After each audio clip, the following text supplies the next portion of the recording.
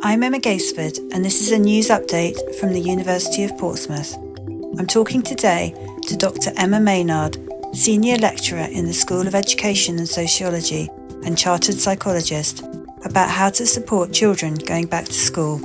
I don't think it is helpful to be telling children they need to catch up because it's sort of inferring that they've done something wrong. We're just going to chat a little bit about how children are feeling about going back to school, because it's exciting for some, not so exciting for others perhaps. Yeah, definitely. I think it's really mixed feelings, and especially having had two experiences of lockdown and going back in between into school that was sort of like school but also sort of wasn't, with all the restrictions and the staggered times and the wearing masks in classrooms. So I think we can expect children to have a mixture of feelings, excited in some ways, but also, really might be quite nervous about going back about some aspects of it. And what sort of aspects do you think would worry children, and how would it differ with younger children and older children? Well, I think with younger children, they're now settled again about being at home. We've got to remember that children's perception of time is quite different. So this span of time will feel different to a child than it does for an adult. And the younger you are, I suppose, the more acute that is. It's a bigger expanse of your life experience. So little children who've now got used to being back home with their parents and used to playing all day are looking at a huge transition back into school. And the younger they are, the less experience they have of that environment, of the school environment.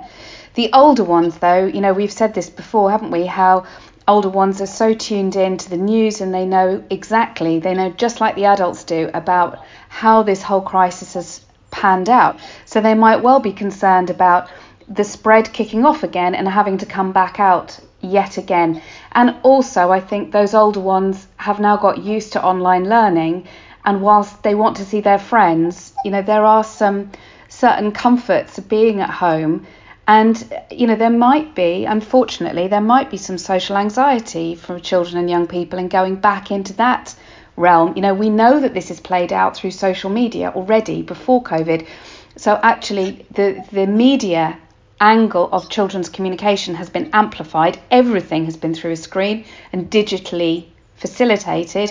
So to go back into a person-to-person space when we've been so conditioned to think about the distance we have to maintain, it's not a natural environment for us as human beings. It just means we can be closer together with a mask on our faces.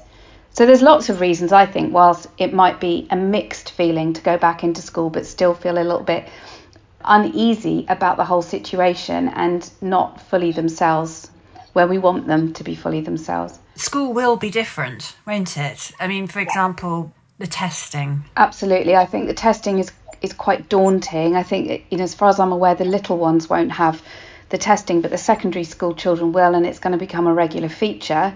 It's not probably how anybody wants to spend their time. And it's just also a measure that this crisis is really not over. We're going to have to maintain a very different way of behaving. And we're used to thinking about childhood as being a free and easy time. Nothing about this feels free and easy. So we're still putting massive demands on children, and they are really necessary. I'm not suggesting that they're unnecessary, but I think we really need to acknowledge that actually this is another layer of expectation that this crisis is putting on children and young people's shoulders. Apart from just being aware as carers and parents that the children may be feeling anxious, is there anything else that we can do to help?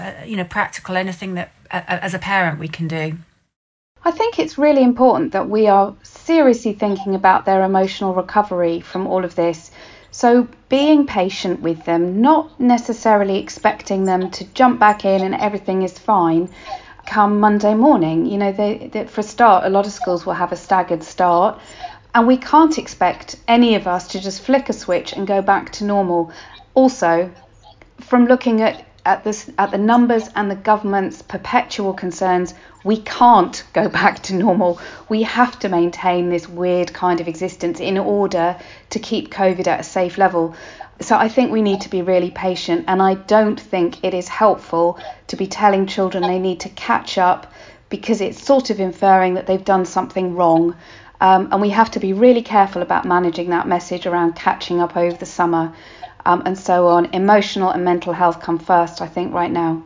Yeah, it's really important, isn't it? Self-care and looking forward to the future, I think, is the way forward, isn't it? All of that, and regaining confidence in the world, which has become a very daunting place, and adults have felt very daunted, and, that gets passed down.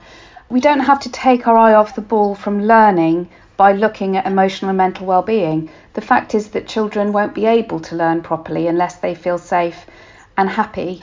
So it's not one or the other, it's both in combination. And if we don't look after their emotional and mental well-being, the learning doesn't stand a snowball's chance anyway. Recovery is what we need to be supporting at the moment. Recovery emotionally, and then recovery of learning.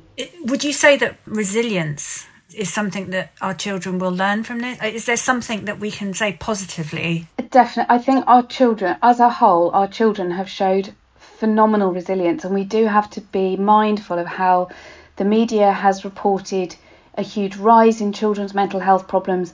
But, there is another voice in that actually children have also been incredibly resilient. And we know that actually experiencing risk and experiencing difficulty, if the recovery is managed well, then children can build resilience through this. If you look at any situation where a child's experienced adversity, they can overcome that. The point is, how are they supported through it? How are they enabled to reflect on it and see their own strengths during that time and project it into a more confident future? So our nurturing of their recovery is also about building that resilience and recognising that they have been extraordinary in all of this. And they might be a little bit behind in certain aspects, but you know what? So am I. Nobody's been able to thrive in this. So I think, we have all shown ourselves to be a really resilient bunch of people, and children are at the forefront of that in my mind. Dr. Emma Maynard, that's brilliant. Thank you so much for talking to me today. Pleasure. If you or anyone you know has been affected by the contents of this podcast and you would like more help or advice, please visit youngminds.org.uk.